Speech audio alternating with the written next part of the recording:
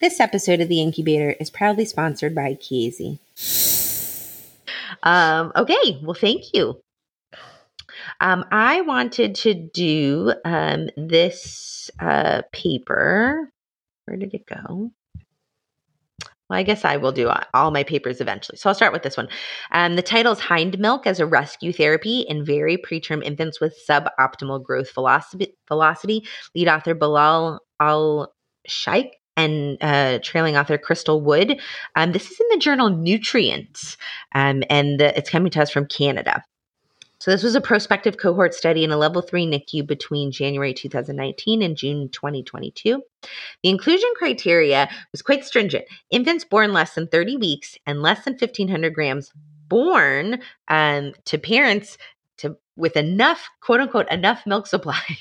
So greater than 150% of infant needs, which is no small feat. Infants needed to be on full enteral feeds of 140 mLs per kilo per day of exclusively milk diet, greater than 2 weeks with slow weight gain. And their parameter for slow weight gain is less than 15 grams per kilo per day. The exclusion criteria was small for gestational age or chromosomal anomalies. So obviously 2 major factors in slow postnatal growth. So the intervention they used was they had mothers separate their milk. So they started pumping, and then after the flow was initiated for that pump, the first 3 minutes were set aside. That was considered foremilk, and the remainder to empty was considered the hindmilk. The primary outcome was the rate of weight gain while consuming hindmilk as compared to the 2 weeks prior. And the secondary outcomes were changes in the anthropometric Z-scores and changes in the fatty acid profiles. So the baseline characteristics, they had 552 infants born during that time period, 163 with identified as slow growth velocity. Unfortunately, they were only able to enroll 34 infants. And I just thought this was interesting. We review so many papers.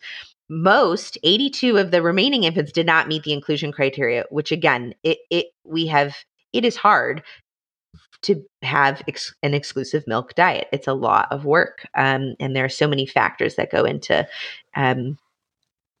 preventing an exclusive milk diet. Go ahead. No, and it's the dilemma that every researcher faces, right? It's like do you want to get power versus high quality data, right? And so as stringent as your inclusion criteria become, then you get a much narrower sample size, but a much cleaner sample. That's right. But it makes the performance of the study so much more difficult. For sure. And I do think it was important in this study to be clear about, like you said, to have the cleanest data. So 27 refusal to participate. We still have a large refusal to participate. And I actually think that number is climbing. And then 21 quote unquote other reasons. The average gestational age for the group is 26 and a half weeks, average birth weight of 855 grams. And the majority of the infants were on non-invasive respiratory support. Interestingly, I thought their unit must do a great job with nutrition. They had enteral support initiated on a median day of life 1, and the median day of initiation of hindmilk, so for the babies selected to participate, was 33 and a half weeks. Hindmilk and composite milk differed significantly. So when they looked at the milk that is pumped normally, so the composite milk versus just the hindmilk, differed significantly in fat and total calories. There were no differences in protein or carbohydrate. So for the primary outcome, there was a significant increase in weight gain in the 2 weeks after initiation of hindmilk compared with the 2 weeks prior using composite milk. The mean difference in weight gain was 3.8 grams per kilo per day. The weight Z-scores were significantly higher at 2, 3, and 4 weeks of hindmilk. Interestingly, they have these beautiful graphical depictions, but the Z-scores make kind of a peak at 3 weeks and then begin to taper off. The head circumference scores were larger at 3 and 4 weeks, and the length Z-scores remained unchanged. all were adjusted for protein content, gestational age, sex, and exposure to postnatal steroids and BPD. So they did try to evaluate for some of the other confounders of poor weight gain. The secondary outcomes they looked at were that all the fatty acids were higher in the hind milk, but only linoleic acid reached statistical significance. There were no differences in arachidonic acid or DHA. So the takeaways was that the hind milk did increase the weight gain. Some people may say, but is that enough?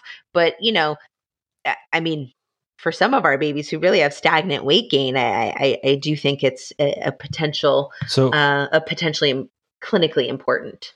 I'm thinking maybe some people are not familiar with, because I mean we've done hind milk in our units in the past, but like, what if somebody says, well, I don't understand, like, isn't that baby getting the hind milk anyway? Like, what are you giving exactly?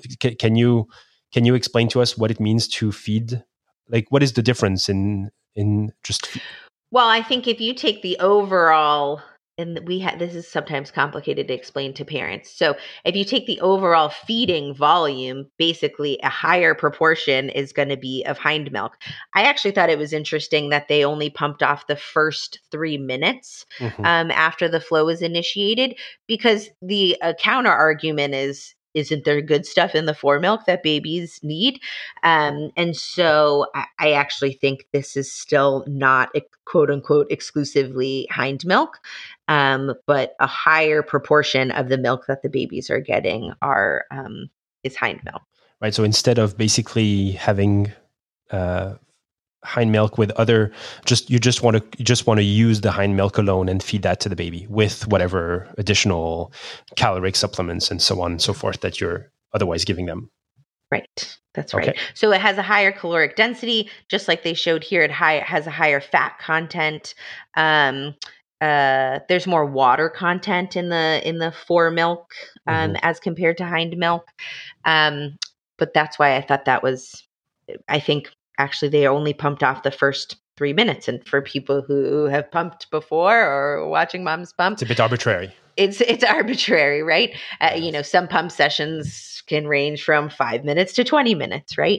But I think what I would have liked to have seen is more nutritional data on the composite versus the hind milk, because obviously that's different for every individual. But I thought it was an interesting study, especially when we're talking about putting so many different other kinds of additives to fortify milk and increase the caloric density. When you have a milk product that you can manipulate to change the nutritional value, I think is interesting. What does it mean to give more fat as caloric density versus, say, protein as caloric density? I think that's a question that has to be asked. And, what does that mean for long-term growth and development of the metabolic syndrome and things like that? But I think for babies whose mother is producing a lot of milk, which is hard to find to begin with, and whose weight gain is not good, it's something to consider.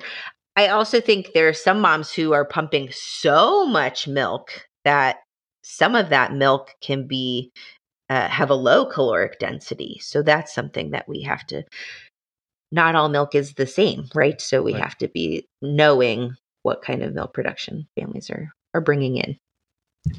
All right. This podcast is intended to be purely for entertainment and informational purposes and should not be construed as medical advice. If you have any medical concerns, please see your primary care professional. Thank you.